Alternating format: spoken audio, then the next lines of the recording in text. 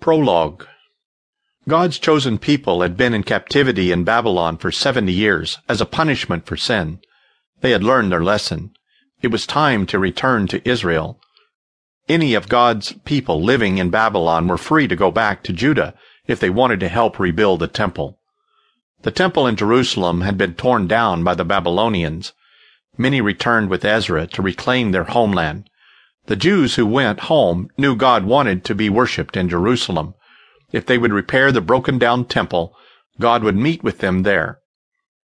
The book of Ezra in the Old Testament contains some remarkable information about the Jews who returned to their land after captivity.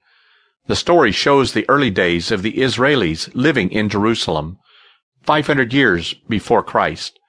The survivors of the land were to provide them with silver and gold, with goods and livestock, and with free will offerings to finance the rebuilding of the temple of God in Jerusalem. Now the Jews are returning to their homeland once again in the 21st century. They became a nation in 1948.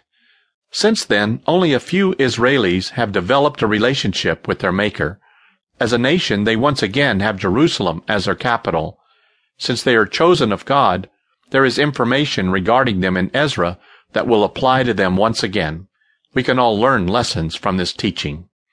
Ezra began his book with the assumption that everyone knew how important Jerusalem was to God. But we can't assume that to be true in today's world, since most people are so busy with their own plans.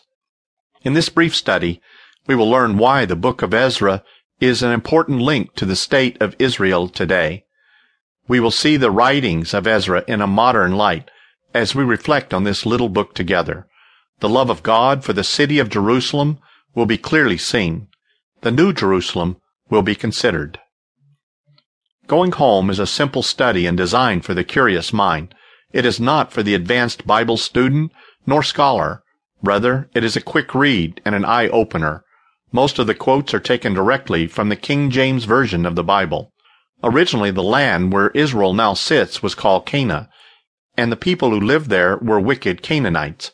They were part of the curse Noah put on his grandson Canaan. When Abraham lived in a place called Ur of the Chaldeans, God spoke to him. He told him that he was going to give the land of Canaan to his descendants. He told Abraham to go and sojourn in that land. Abraham believed God and did as God said. He claimed the land wherever his foot trod. God then told him that his family would be away from the land for 400 years. The reason was that God would give the Canaanites a chance to repent for their idolatry and for murdering their own small infants when they offered them to the false gods. At that time, Abraham had no children, but trusted God to give him a promised son, so this prophecy would come true. Not being able to get pregnant, Abraham's aged wife, Sarah, gave her maid to Abraham, so she could have him a son. The baby was named Ishmael. To Sarah's surprise, at the age of 90, she had a miracle son, Isaac, who was to be the chosen special son, chosen over Ishmael. Isaac grew up and married. His wife, Rebekah, had twin sons. Of the twins, God chose Jacob over Esau. Jacob was to be the ancestor of the coming Messiah, the Savior of the world. God appeared to Jacob one night and renamed him Israel.